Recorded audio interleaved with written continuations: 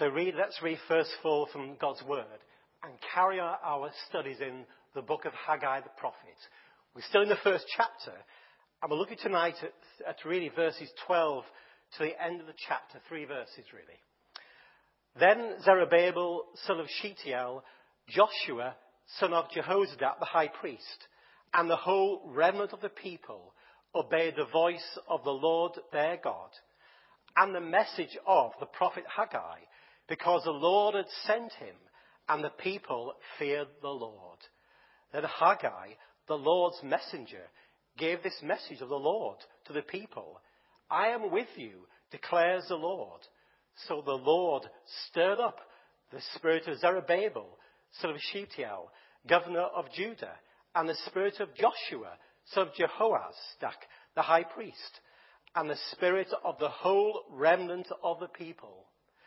They came and began to work on the house of the Lord Almighty their God on the 24th day of the 6th month in the 2nd year of King Darius. And we find here in the book of Haggai an amazing book. Haggai, we don't know much about him after he'd given his prophecy. He only prophesied for 4 months. Afterwards, we know nothing about him. But he was an amazing person, bringing God's word to a people at a critical time. And just to recap, we know the people of Israel had come back to Jerusalem. They'd come back to their promised land. And they started to build the temple of the Lord, but they had difficulties. And for a time they stopped building it. And then God raised up Haggai the prophet to stir the people again to once more build God's house.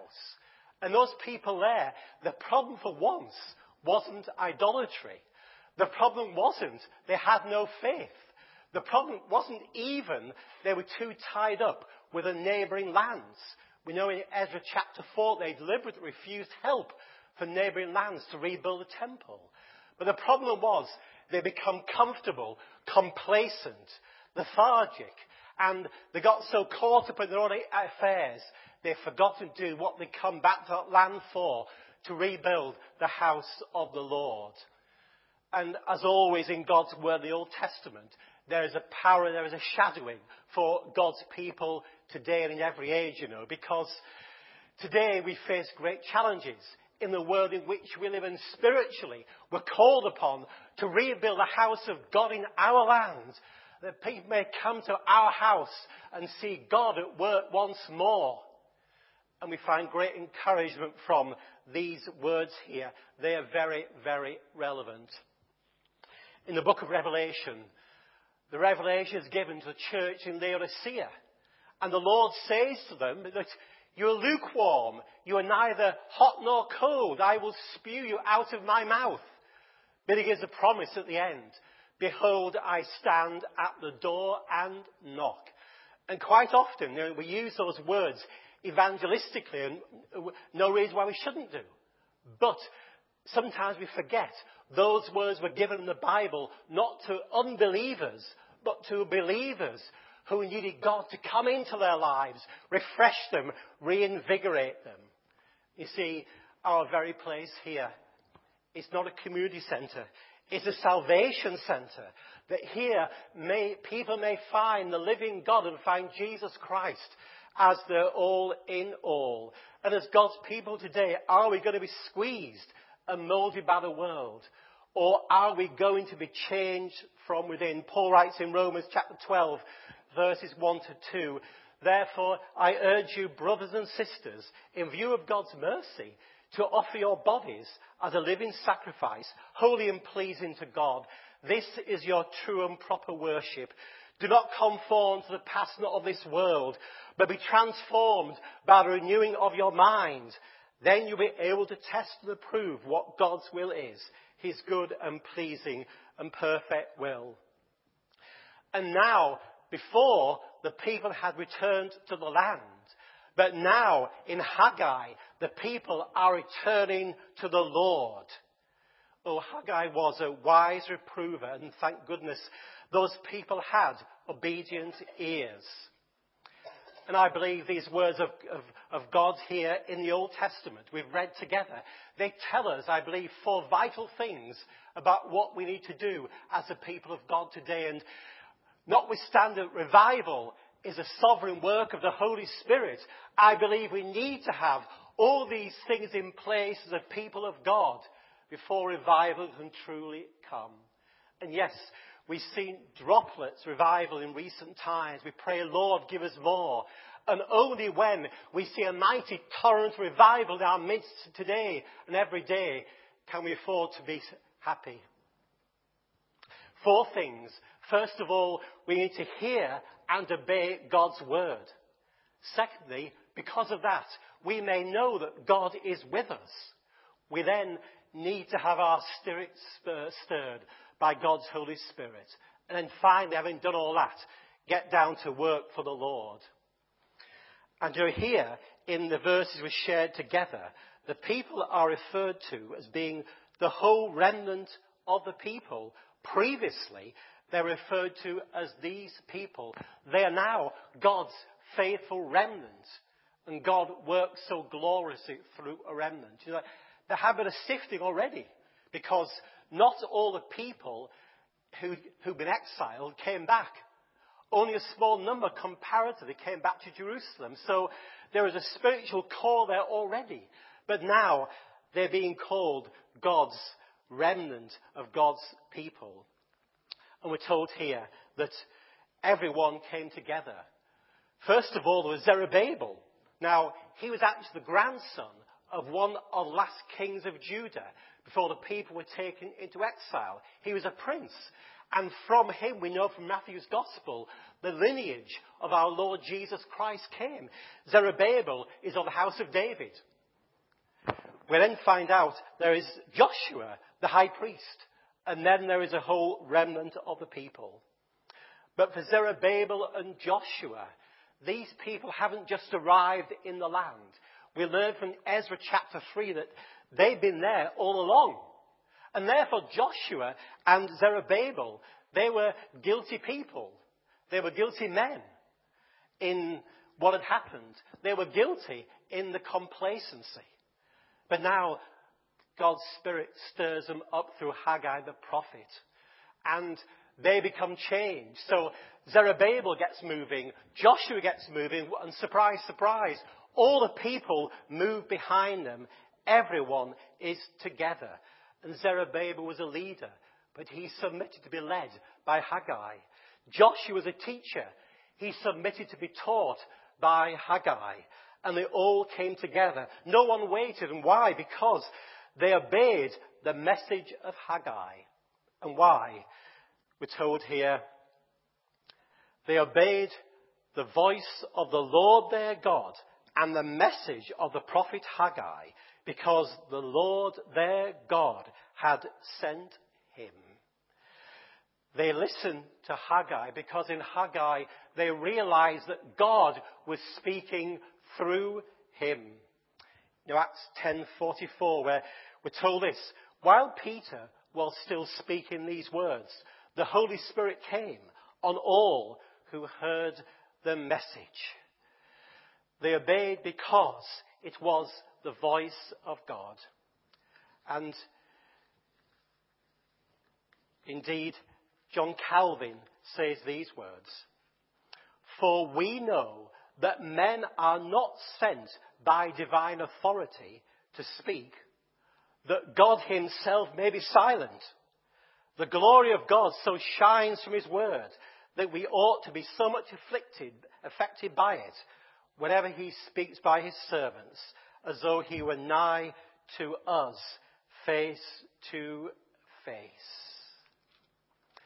And Paul writes in 1 Thessalonians in chapter 2, verse 13, and we also thank God continually, because when you received the word of God which you heard from us, you accepted it not as a human word, but as it actually is, the word of God, which is indeed at work in you who believe. And so often in Haggai, you find him using the word, this is what the Lord Almighty says. In the Old Testament, we think of Eli as a bit of a duffer. His sons ran riot. He was weak, ineffective. He showed no leadership at all to Israel. And yet, Eli was the one who, when Samuel was being spoken to by God, tutored Samuel to listen to what God was saying to him. And Dr. Martin Lloyd-Jones once said, when do you tell a person to become a Christian? He said, when they shut up.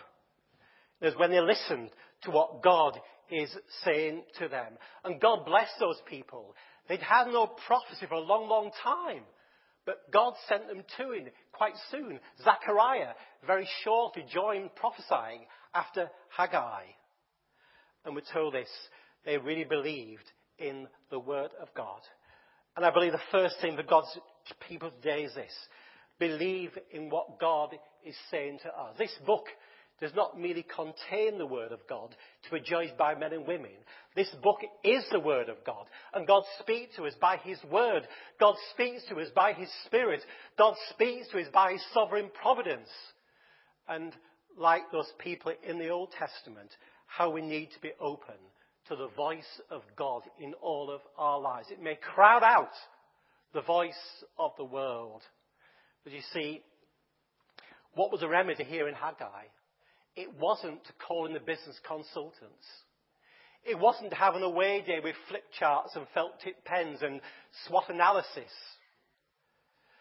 I can find for that no biblical basis or reference other than in 2 Kings, where people say to Elisha, "Oh my Lord, there is death in the pot." Instead, they return to the Lord and trust in him with all their hearts. And because of that, we're told this, they fear the Lord because the Lord their God had sent him, and the people feared the Lord.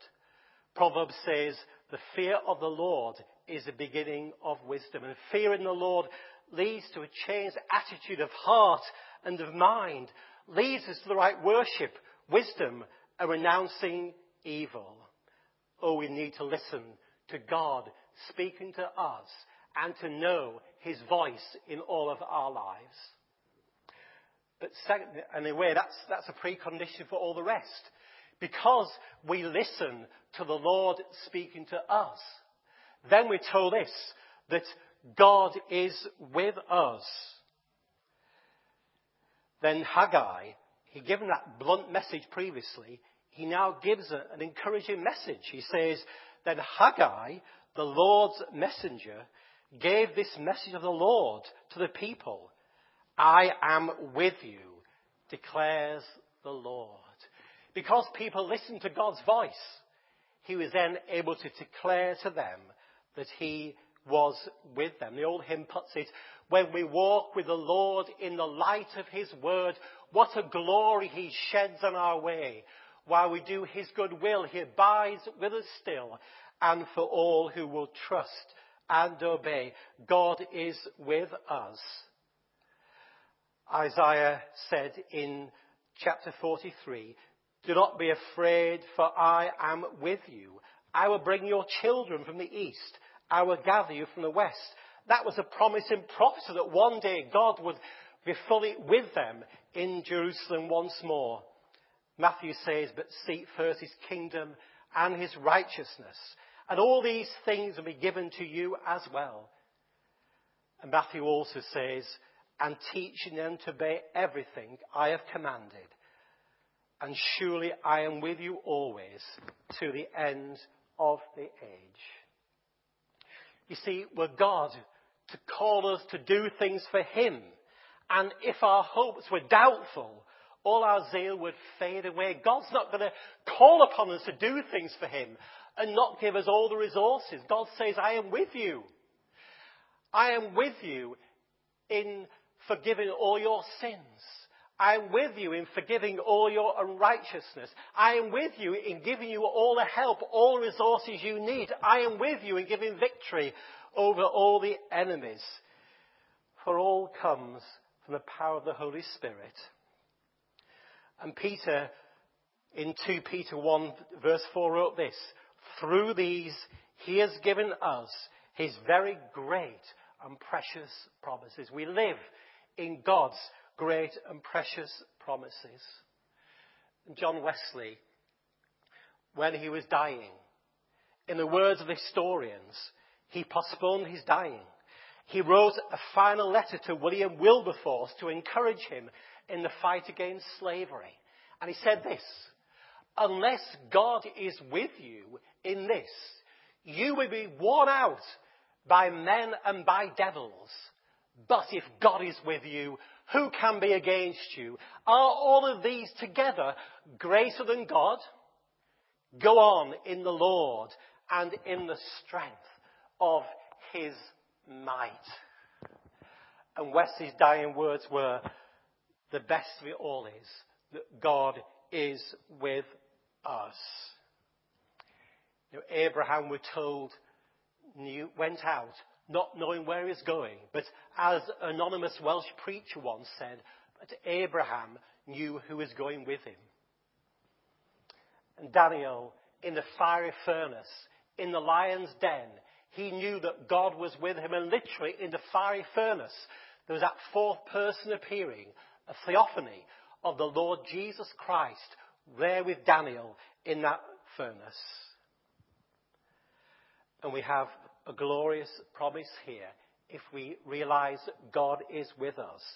In Deuteronomy chapter 28 and verse 13, here is a promise given to the people. They're about to cross the Jordan and enter into the promised land. And they're given this promise: the Lord will make you the head, not the tail, if you pay attention to the commands of the Lord your God that I give you this day and carefully follow them. You will always be at the top, never at the bottom. People of God, are we fed up being the tail? God wants us. God will enable us to be the head once more. Thirdly, these words tell us here in verse 14 that obedience to God results in the Spirit of God moving in the spirit of men and women. Oh, how our land, how our church needs to be stirred today. Matthew Henry wrote this: "The Word of God has its success when God, by his grace, stirs up our spirits to comply with it. And without that grace, we should remain stupid and utterly averse to everything that is good." Richard Sibbes, the great Puritan, said, "Just as that which is cold and hard must be brought to the fire for warming, so must the cold heart be brought to the fire of the light of the Lord Jesus Christ to be warmed." Molded by the operation of the Holy Spirit. When we obey God's word, when we know that God is with us, the Holy Spirit stirs up our hearts. We talk about things, medicines being shaken but not stirred, but as people of God, we need to be shaken and stirred. And the promise is this: when we obey the word of God, the Holy Spirit will come upon us and stir up all that we do. And you cannot have the Spirit without the Word, or the Word without the Spirit. If you have the Word and no Spirit, it's dry and orthodox and boring. But if you try and get the Spirit without the Word driving it, then things begin to go terribly wrong.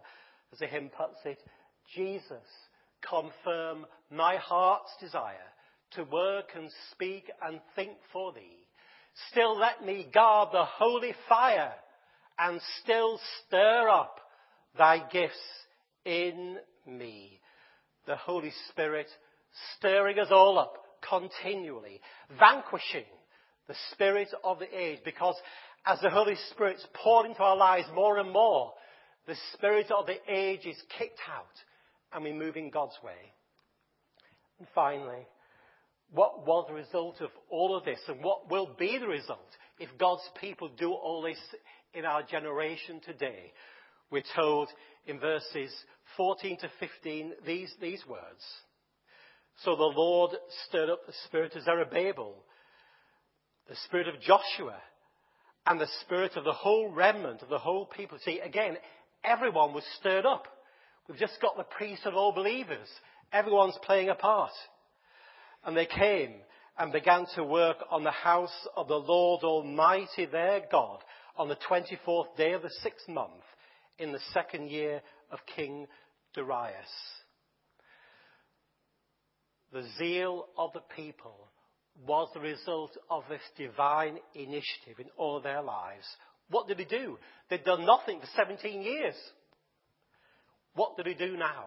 They worked quick. Within 3 weeks, they got to work on the temple, on building it. Everybody did something for the Lord of hosts. They were ashamed of their delay. And oh, that God and his people today would create that sense of shame of delay in waiting for things, in not moving when the Spirit promises us to do things for him and proclaim the gospel of Jesus Christ. And the hymn puts it, this is the time, no more delay. This is the Lord's anointed day. Come in this moment at his call and live for him who died for all. We have what's really called the partnership. Man's partnership with the divine providence. And Paul writes in Philippians chapter 2 and verse 12 to 13, therefore, my dear friends, as you have always obeyed, not only in my presence, but now much more in my absence, continue to work out your salvation with fear and trembling, for it is God who works in you to will and act in order to fulfill his good purpose. God work in us to act and to will when we are obedient unto him. And you know, as we see how these people of old reacted to what the Lord was saying to them, perhaps were shamed by what they did. Because you know, they were in Haggai and Zechariah. They prophesied the coming of the Lord Jesus Christ. But like Abraham, they only saw it afar off. All the people we read about in Hebrews chapter 11, they believed in the promise, although themselves were far away from it. They believed and trusted in God. And you know, Romans says, Abraham believed God, and it was counted to him as righteousness. And if they could exercise faith and belief in God when the ultimate promise in Jesus Christ was far off, more than 500 years away, how much more should we today exercise faith? How much more should we hear and obey God because we've seen, we experience his revelation in Jesus Christ? How much more should we hear and obey God's word? How much more should we know that God is with us? How much more should we let our spirits be stirred by the Holy Spirit? And how much more should we get on with it and get to work for God? Then Zerubbabel, Joshua, and the whole remnant of the people obeyed the voice of the Lord their God. Amen.